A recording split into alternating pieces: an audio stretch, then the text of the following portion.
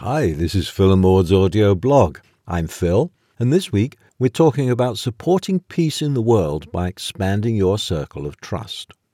We both spoke separately about this. I said, we just watched a documentary on fungi and how the mycelium acts as connections, allowing a strong tree to supply nutrients to a weaker tree.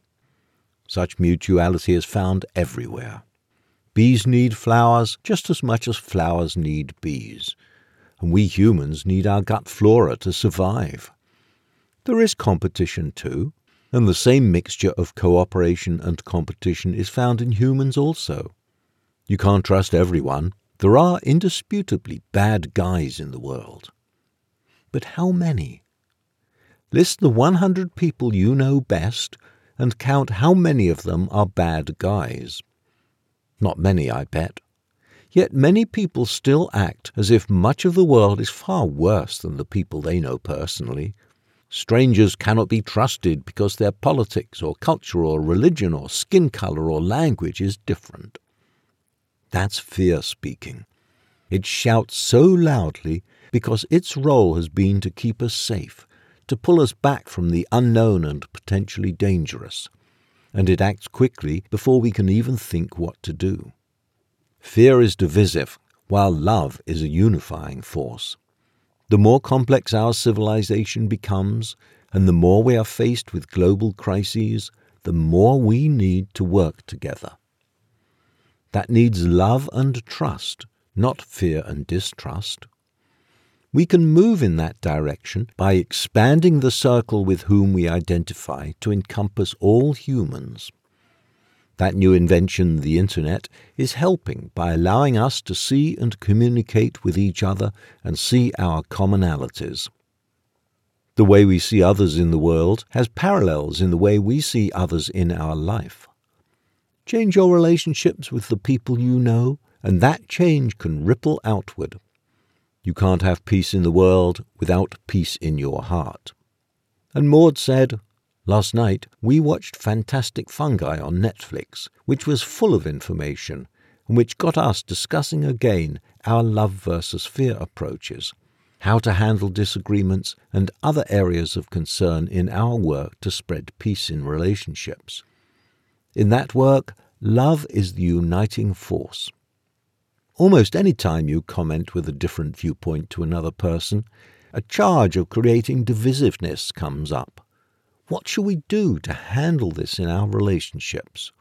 Shall we remain silent and stop talking with each other? We feel it is important to keep communication going, but it is the style and kind of communication that becomes pivotal. We worked with a group called Braver Angels that brings together people from separate political views in a structured program aimed at understanding and information sharing, and devoid of debate or attempts to change the other's beliefs. It is purely about gaining understanding and information about the other viewpoint. I was talking with my son the other day, who had just had a conversation with a dear friend who holds the opposite point of view concerning COVID vaccinations than he does. He did not challenge his friend or debate with him. He merely started asking him what was behind his decisions, and made it a purely personal story rather than a right and wrong perspective, sharing how he felt as he continued to ask about the concerns of his friend. This was a warm sharing, reaffirming their love for each other and enabling them to know each other's viewpoint without tension and alienation. We must remain flexible with each other and always remember that our connection is the important and underlying part of the exchanges we have. How do we continue to come from love in these very fraught issues where some may feel their very lives are threatened? We believe that our path lies in expanding the group that we associate ourselves with. Instead of just identifying with those that hold the same viewpoint as we do, of those who hold the same trusts and distrusts that we hold, we must expand the group we see ourselves as belonging to. We have to stretch our group to include all humanity. The work requires digging down deep and finding that place of love connection where we understand, above all differences, that we are in the same group, the same species.